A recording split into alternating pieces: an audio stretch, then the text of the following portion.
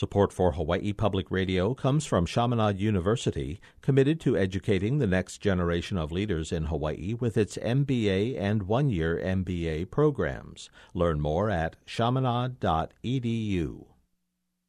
You are listening to The Conversation. I'm Catherine Cruz. This week and next we are connecting with the mayors across the state. We talked to Big Island Mayor Mitch Roth earlier in the week. And yesterday afternoon, we caught up with Kauaʻi Mayor Derek Kauaʻi. He'd just come back from distributing test kits in the community. We appreciate being able to check in regularly with the mayors during these difficult times as we all look for things to help us cope with the stress of so much uncertainty. Here's Mayor Kauaʻi. So, Mayor, early on in the pandemic, when I talked to you, you were making a splash on TikTok.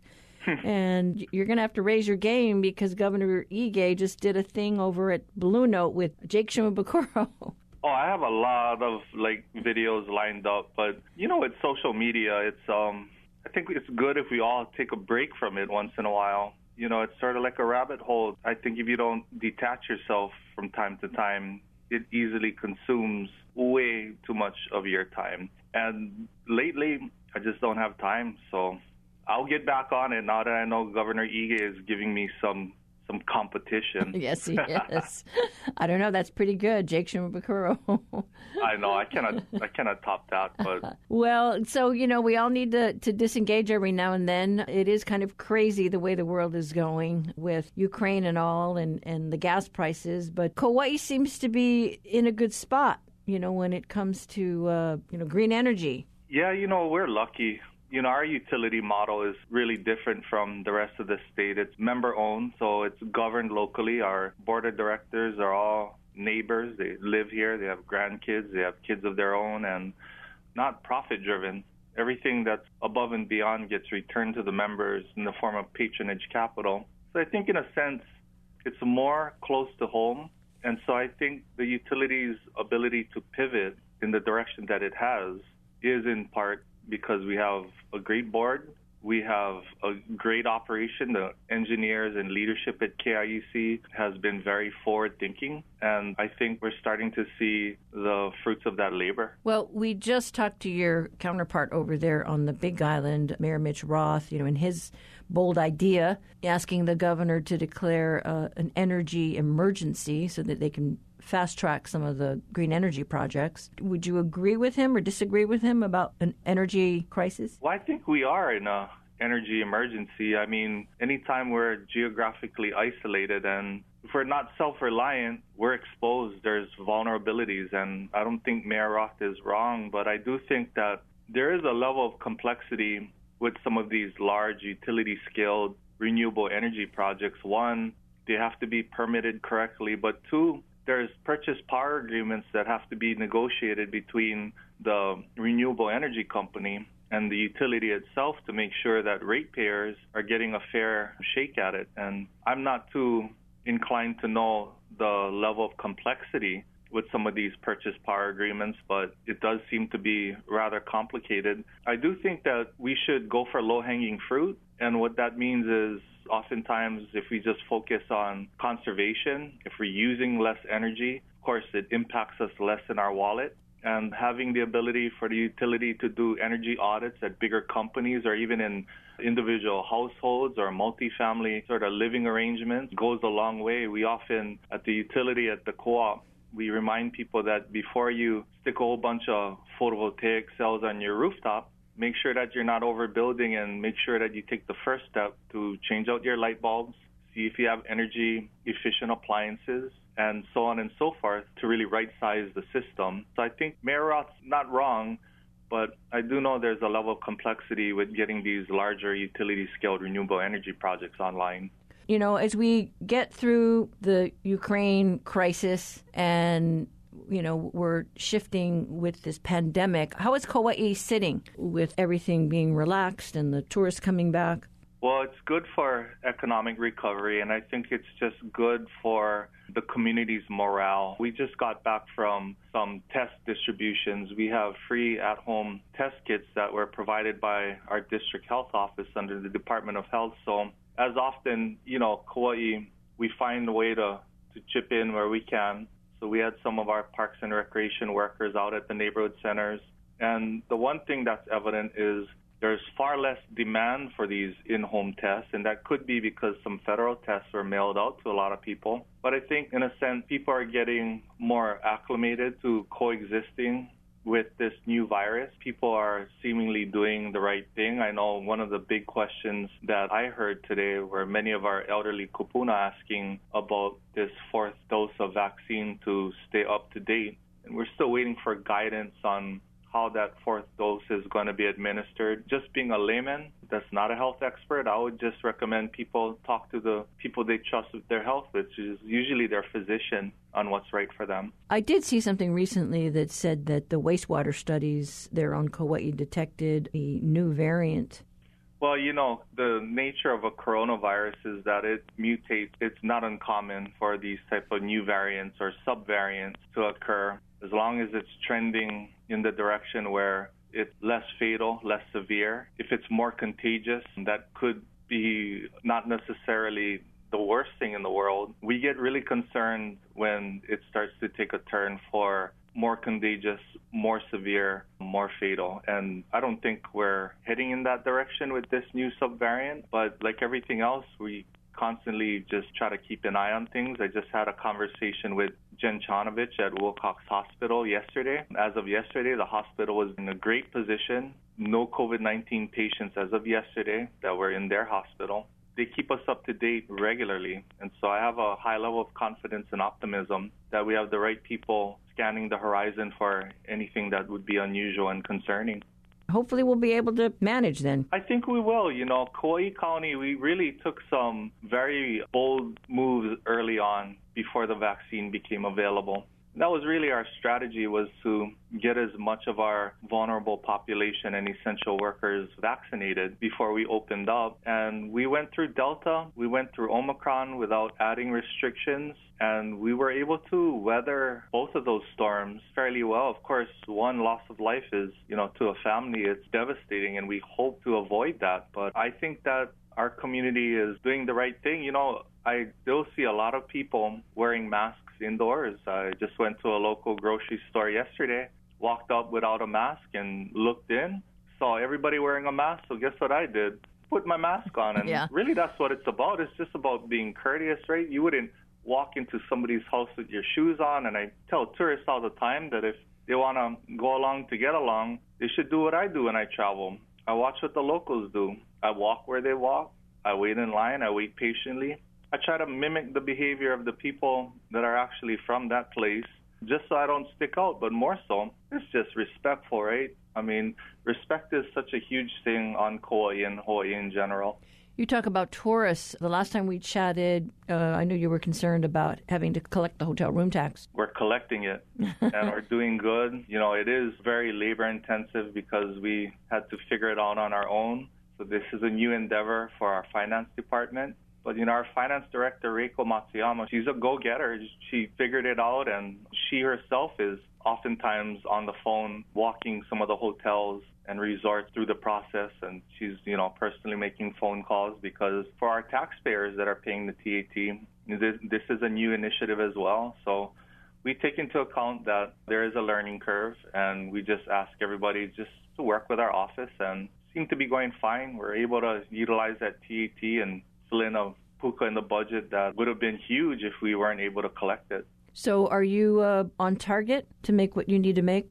Oh, yes, we are. I think in general, the state and the county of Kauaʻi, we weren't forecasting the revenue that we're bringing in now. And so with the increased amount of visitors coming in, of course, for our mom and pops and our businesses and our hotel industry, it's a good sign. And it's a reminder to everyone that everything that we spend as far as county and government services, whether it's your public schools or roads, bridge repairs, wastewater systems, the bus, they're all in part due to a healthy visitor industry economy happening. And so it's good to see our businesses being able to bounce back.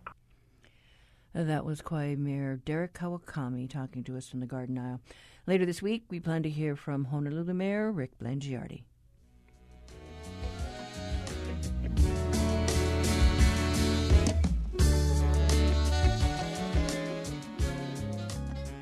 Support for HPR comes from Evergreen by Deborah, providing tile, mosaic murals, and planters for more than 25 years. At evergreenbydeborah.com, learn more about HydroFlow permeable pavers designed to absorb rainwater and reduce runoff. On the Longview today, our contributing analyst Neil Milner looks at the U.S. response to COVID. What we did right or what we did wrong. Good morning, Neil. Good morning. So, what's your assessment? Well, it's based on a nice piece about the data and the problems with data done by a person named Betsy Ladenzes. It's in 538.com. She was a COVID tracker, not for the government, for one of those organizations like Johns Hopkins that became the dominant COVID tracker in the United States with much better information than CDC, and of course that's part of the issue. So here's the deal. 2 years before the epidemic hit, our global health index had us as one of the top countries prepared for a pandemic. And not only were we prepared, we did a lot worse than some other countries. And she looks at what the situation was. We're at a lull, but it's a lull between a really big storm and a likely, if not this pandemic again, which we will likely have, but pandemics in the future. And here's a way to think about what a good system would look like. A good system for tracking and communication and developing a sense of certainty. It would be like the national weather forecasting system.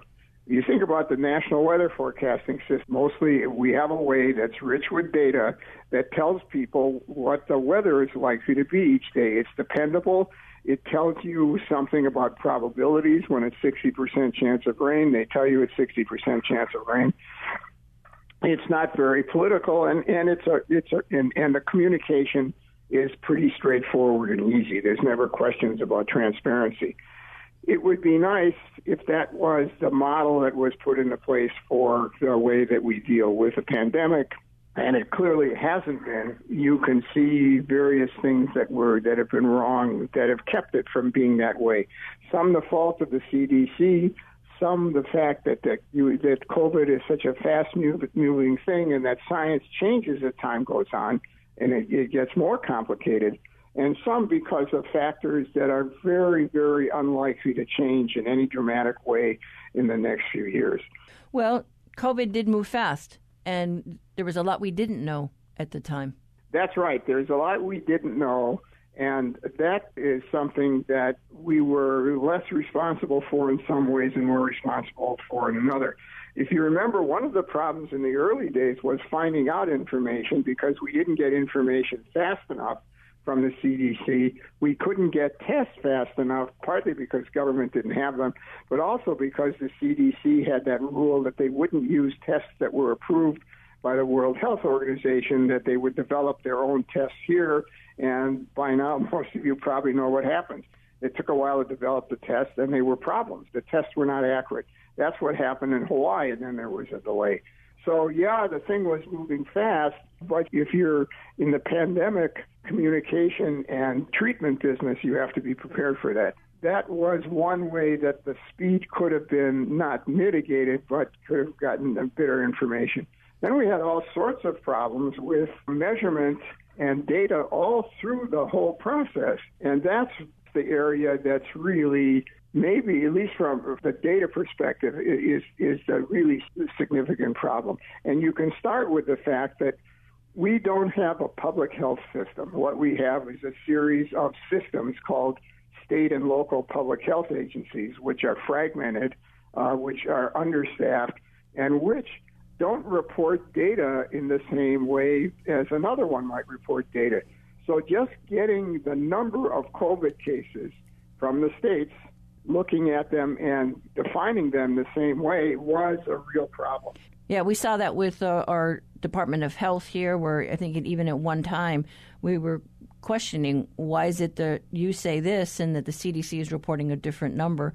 They were quick, they were slow to respond, in dealing with getting messaging out for the various Pacific Islander communities because they didn't have a good in-house system to reach out. Well, it turns out that the problem was broader than that the data you were getting for long periods of time was just basically some kind of case numbers, which also weren't necessarily accurate because hospitalization data was not always the best way to measure a COVID thing.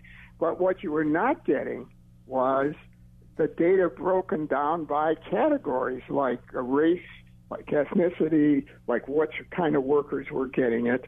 And so that was a problem for a while, just seeing where that was. Racial stuff began to come out about it. But the other thing it turns out is that the CDC had a lot of this data, and had actually analyzed it, which is surprising the heck out of a lot of medical and public health officials who said we had no idea. CDC's response to that was that the data wasn't ready for prime time. That's one thing that they say. Like, these kind of more refined measures, like what kinds of workers were getting it. Is it just health? Is it location? The second thing is CDC was reluctant to release some of this information, particularly when it got related to vaccines and so on, because they were afraid it would be misinterpreted by anti-vaxxers. A lot of the critics of CDC on this thing say, you know what, you have to learn that the risk of that sort of thing is not as great as the risk of not being transparent. So that's something that was a real problem. It really hurt the legitimacy of the CDC, but the more important thing that it did is that the data was there, but not necessarily accessible. And one of the reasons it wasn't accessible is that the CDC, and they may have been right here, is that it wasn't good enough data to release. So if you translate that into plain English, we always had a sense of, you mentioned the Pacific Island communities, we always were concerned about those subcategories and what kind of information was out there.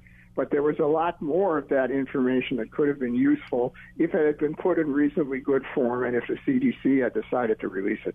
And, now they're requiring cities to do wastewater surveillance. And, early on, locally here, Honolulu, the city tried to get data from the health department, and because of privacy issues, they were reluctant to release that info. But now they're in the process. Yeah, I know, and that's really bogus because let's not get too graphic here, but it's pretty hard to tell from wastewater analysis which person did what into the wastewater. You know what I'm saying? Mm-hmm. So, in fact, wastewater analysis is considered one of the bright spots, and it's going to be used a lot more because it doesn't have as many ethical issues. Remember, our health department was falling back a lot on privacy and health issues when they were getting criticized, and that they were not always strong arguments.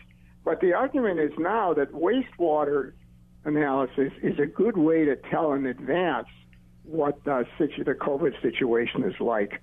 Well, for example, that this new variant is increasing. One of the ways to see what the level of this variant is to test wastewater. It's not a legal or ethical problem. The other thing is that if you combine that with hospitalization data, you get a more accurate picture of how serious the problem is.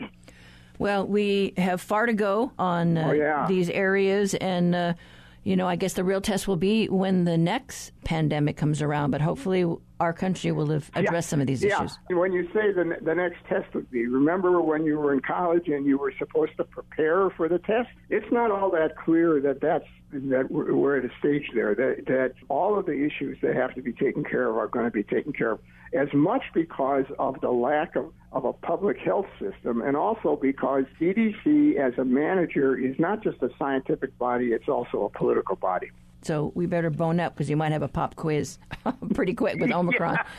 But, I'm going to drop the course. Okay, all right. Yeah. Well, thanks so much, Neil. Yeah, take care.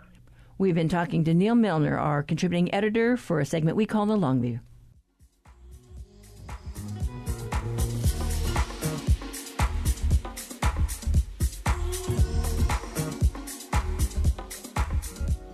Support for Hawaii Public Radio comes from the Honolulu Museum of Art with the exhibit Treasures of Devotion, Human Connection in Secular and Sacred Art, featuring works from the museum's permanent collection. honolulumuseum.org. Joining us for today's reality check is Civil Beat reporter Joel Lau with more on the FDA decision to okay a fourth COVID booster shot. Good morning, Joel. Good morning, Catherine. So, I know we did hear, the headlines earlier this week, and then what the health department also came out with a a statement on this. Yes, this is still very breaking news. As of yesterday, both the FDA and the CDC have changed their recommendations and approved a second booster of both the Moderna and Pfizer for people over 50 and people who are immunocompromised. Only these two groups, so it's not a blanket okay for the rest of the population, but for people over 50 and people who are immunocompromised, you can get your second booster as of the FDA and the CDC. I know my friends who heard the headlines were like, oh, I wonder if I should get a Moderna now that I've had, Pfizer shots and vice versa. So, people are already starting to wonder, okay, where do I go? How do I do this? Yeah. There's some evidence that mixing and matching different vaccines, so mixing the Pfizer and the Moderna, since both are mRNA vaccines anyway, might increase some sort of immunity, but, it's still very spotty. There's not really a scientific consensus on whether or not that works better, but it doesn't lead to worse outcomes, essentially, if you choose to stick with Pfizer all the way or if you choose to mix and match. But yeah, a whole bunch of people are definitely now trying to figure out how to get the vaccine, the second booster, especially because it's still very new, and a whole bunch of providers are still trying to figure out how they're going to begin, administering second boosters. Yeah, I just jumped online to my provider, but they hadn't released any guidance yet. So, yeah, just got to wait and see because I'm due for my next one. Mm-hmm. It's still very new. So it does seem that people are having some luck with Walgreens. Walgreens did release a statement or did say that they're allowing people to walk in to get their second booster through Friday. And then on Friday, that's when they anticipate they'll allow people to actually start signing up in advance for the second booster. But again, I recommend people contact their local pharmacy or local health provider to see their specific policy for the second booster because everybody has their own different set of guidelines for that. And the other thing that came out this week is that that new Omicron variant is now the leading variant in the U.S. Yes. It's actually it's pretty worrying. I'm not going to lie. That we've seen surges because of the new subvariant, which is called BA2, Omicron subvariant BA2. We've seen surges of that in Europe, and surges in Europe have often acted as harbingers, predictors for future surges in America. And CDC data released yesterday has confirmed that BA2 is now the dominant variant in the U.S. It's causing 55% of new infections nationwide, 60% of new infections in Hawaii's region, so Hawaii, California, Arizona, Nevada, all of those. And then the state also released their new variant report, I think, late yesterday, which is estimating that 40% of new cases in Hawaii are being caused by BA2, this Omicron subvariant. Okay, so that's just real new information then. Yes, very hot off the presses. 40% Hawaii-wide, and then 42% specifically in Honolulu. They're estimating new infections are being caused by BA2. Yeah, and then today is Wednesday, which is the time when the Department of Health has decided, it's going to release its COVID numbers, right, just once a week instead of daily numbers that we were doing earlier on. Yeah. Once a week instead of daily. I'm actually not sure if we see a new surge in cases, if they will go back to daily reporting. This switch to weekly reporting was definitely fueled by our return to pre-surge levels after the Omicron surge kind of died out. But yeah, we'll see if they return to daily reporting if we do see a future surge because of BA2. All right. Okay. Lots to keep track of. But thanks so much, Joe. Yes, thank you so much. Definitely, it's up and downs, but we'll definitely keep track of it. All right. We have been talking with Joe Lau for today's reality check. To read his full story, go to civilbeat.org.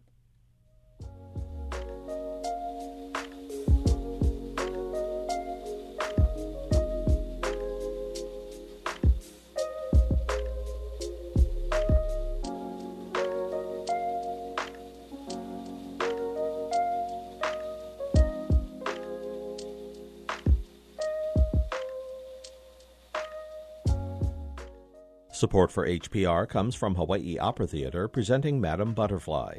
And Namba designs a visual transformation of Cho-Cho-san as she faces her abandonment in this Puccini classic opening April 8th at the Blaisdell. HawaiiOpera.org. Time now to do a little fill-in-the-blank question. White-tailed tropic birds are best known for their, you guessed it, white-tail feathers. They can be found throughout oceans in the, right again, tropics, and they are the subject of today's Manu Minute. We've got their calls thanks to the Macaulay Library at the Cornell Lab of Ornithology. Here's Patrick Hart. White-tailed tropic birds, or Kauaʻi, are possibly the most distinctive seabirds we might commonly see on the main Hawaiian Islands. Bright white with striking black bars across the top of their wings, they have two long, streaming tail feathers that sets them apart from all other birds. These feathers are found on both males and females, and are mostly used for displays, as they don't seem to help at all for flight. As their English name suggests, Kauaʻi are found only in tropical oceans worldwide. The ones that live in Hawaii will often fly hundreds of miles out to sea to find food, and unlike other seabirds, prefer to mostly forage alone or in small groups. They're known for their spectacular plunge dives from high altitudes into the water to capture small fish and squid, and they can even catch flying fish in flight. Their calls have been described as harsh, raspy, and less than pleasant, though I'm not so sure I agree. But see what you think.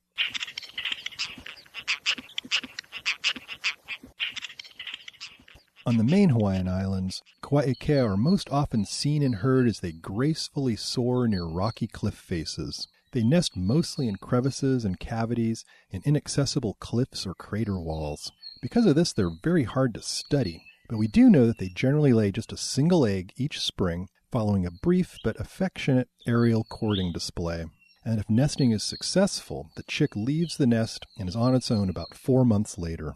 The long tail feathers of Kauaʻi have been used in featherwork in Hawaii and around the world. Their populations seem to be relatively stable, but they're very susceptible to increasing levels of marine plastic that's making its way into their food. For Hawaii Public Radio, this is Patrick Hart from the UH Hilo Biology Department. Support for Manu Minute comes from Dr. Mike and Sharon Scott for the Friends of Hakalau Forest National Wildlife Refuge, devoted to protecting endangered birds and plants on Hawaii Island. More about helping at friendsofhakalauforest.org. Today happens to be National Doctors Day, and it's nearly the end of Women's History Month. So we hana-ho the story of obstetrician Dr. Kong Tai-hyung. She's credited as the first Chinese woman to practice Western medicine in the islands after arriving in Honolulu from China with her husband in 1896. Dr. Kong also counseled expectant mothers for over 50 years. In 1946, she was featured in Ripley's Believe It or Not for having delivered over 6,000 babies. The Conversation Zillion Song sat down with Dr. Kong's great-granddaughter, Louise Ng, to learn more about Kong's lasting legacy. My grandmother, on my mother's side, Mary Lee Sia, is one of Dr. Kong's daughters, and I think she's one of the older kids. So she helped take care. Maybe that's how Dr. Kong managed, too. I think her older children helped take care of the younger ones. She had 9 children, but 8 living? That's right. There was at least one baby that didn't survive, maybe 2. Pretty amazing to think that here she was going to work and having kids to raise at the same time, and probably being one of the very few women doctors who were delivering babies at the time. Maybe that's why she was in such demand. Is there a story about great-grandmother that you find very riveting or you would like to share with listeners? Well, I am most intrigued by the way that she and my great-grandfather met. And, of course, that's a story handed down. But they were both medical students at Canton Medical School. And the way my great-grandmother got there was she was apparently a basket baby. She was left at the steps of the orphanage that was run by Lutheran sisters. As she grew up and was schooled there, she took the exams and passed at age 13 or 14, was able to qualify to go to Canton Medical School. And then the other neat thing that I learned just recently is that she was assigned a big sister at Canton Medical School. And I can't imagine there were very many big sister medical students there.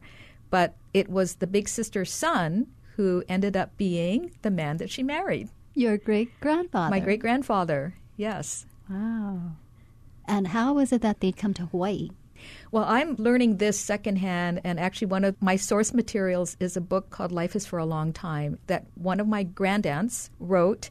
Her name is Gladys Lee or Li-Ling Ai. She talks about the fact that my great-grandfather was from a very long line of, scholars, and so he was expected to marry an arranged marriage to the proper family, but he had met my great-grandmother and decided that she was the one he wanted to marry. And then he worried about, well, how could we have a life in China when society has so many expectations? And so with the consultation of his mother, he decided that after getting married that the young couple would go almost immediately to Hawaii and work for an uncle of his who already had a business there. So they went over to Hawaii as laborers because that was the only way you could immigrate as a Chinese person, even though they were trained medical doctors. And so it was another story, too, that eventually led them to get their licenses. And that story is another story that I think our listeners really need to know about. Yeah, I thought that was a wonderful story, too, because it showed that you can get the help of many people from many walks of life and races and stations to help you along the way. I think it was my great-grandmother who screwed up the courage to go visit the missionary family of Frank Damon, who's the ancestor of the late Frank Damon, who was a founding law partner in a law firm here. She went and asked for help getting her husband and herself licensed as doctors. And I suspect she probably spoke at that time little or no English, but the Damons had been missionaries in China, so were very sympathetic and knowledgeable about the Chinese people. He helped them both get an interview with then-President Sanford Dole, and through his offices, they were able to get a meeting before the Board of Examiners that handed out medical licenses, and were given the choice of either doing a long written exam or doing a rather taxing oral exam, being examined by a board, and having 3 minutes to answer something. With the help of the translator, they opted to do the orals, and they passed. And that really just speaks to her ability. So she had been already trained back in Canton. She had gone through medical school. She wasn't going to let language be a barrier. So even though she came to Hawaii under the status of laborer, she really had a different skill set that she knew she could really bring. Yes, indeed. And so it sounded like initially my great-grandfather did work as a laborer to sort of pay off his debt to his uncle. So it took some time, but ultimately, through persistence, they did get their licenses. In some of the readings I did, it would say that she would still go to work with one baby under the arm. And she was remembered for personally going door to door to treat patients. And she delivered more than 6,000 babies of all races across Oahu. That's just an amazing thing. It is amazing. And the really neat thing I found out shortly after I met my husband is that one of those babies she delivered was my future mother-in-law. Oh, wow. And my future mother-in-law had many siblings, so it could very well be that all or most of those siblings were delivered by her, too. That's a great family story and totally underscores the reach that your great-grandmother had in the community. Back in 1896, your great-grandparents opened Waiwaieyin Hospital in Palama. Had no idea it existed, but the first Chinese hospital in Hawaii. And they also acquired 15 acres in Pololo Valley that we know today as the Pololo Chinese Home. So as a descendant, as somebody who, whose legacy really is from this groundbreaking trailblazer who crossed oceans and made it to Hawaii, what is it like for you to realize that this is the legacy that you have? Well, it makes me proud and also gives meaning to what I always say, which is that we do stand on the shoulders of the prior generations. Even as we might rebel or the younger generations might rebel, we really have to thank those who came before. And of course, those of us who are here in Hawaii have to thank our ancestors who made the big decision to leave their life and come to a new land and make a life here. And as families, I think we often don't appreciate our family histories. And it's a good reminder that we need to talk to our older relatives and get their stories before it's too late. And I'm still wanting to learn and ask questions and also pass on that information. But it makes me feel like, okay, you know, I have roots. Maybe that's where some of our determination came from, but also gives inspiration for just carrying on good family values. And in your generation, for you chose to go into law. Yeah, so I became a lawyer, and in the face of, you know, I think we had a history of doctors in the families, not a whole lot of immediate relatives, only an uncle who were lawyers. And so it was kind of, for me, a different path to take. My dad was a business person and really believed that that was the way to go. So it was taking a different path. But actually, I was interested then in reading my grandaunt's book and learning that the family name Lee means law. I go, well, hey, maybe back there in the genes there was a drive to gain knowledge and pursue justice. So Right. Also in the family tree, though, that grandaunt, she was a filmmaker? She was an entertainer? Yeah, she was quite a colorful character.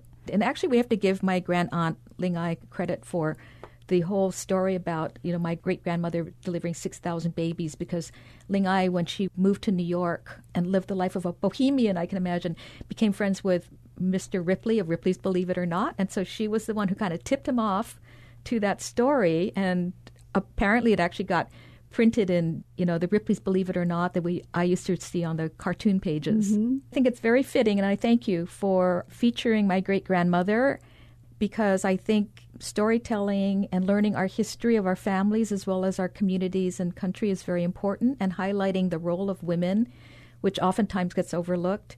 It's just important for just sort of inspiring the rest of us and maybe giving us some perspective on our family history and why it's important to do the things that we're doing. So thank you for all the women in our lives who have really inspired us and helped us to be where we are. And that was attorney Louise Ng reflecting on her family's trailblazing matriarch, Dr. Kong Tai-hyung, the first Chinese woman to practice Western medicine here in the islands. She passed away in 1951 at the age of 76. Several of her grandchildren and great-grandchildren are practicing doctors. And that winds it up for us today. But tomorrow, a local comedian shares his perspective on the shocking incident at Sunday night's Oscar ceremony. I'm Catherine Cruz. Join us tomorrow for more of the conversation. Support for Hawaii Public Radio comes from Aloha Care, a Hawaii health plan specializing in Medicaid health insurance, committed to the health of Hawaii's communities. AlohaCare.org.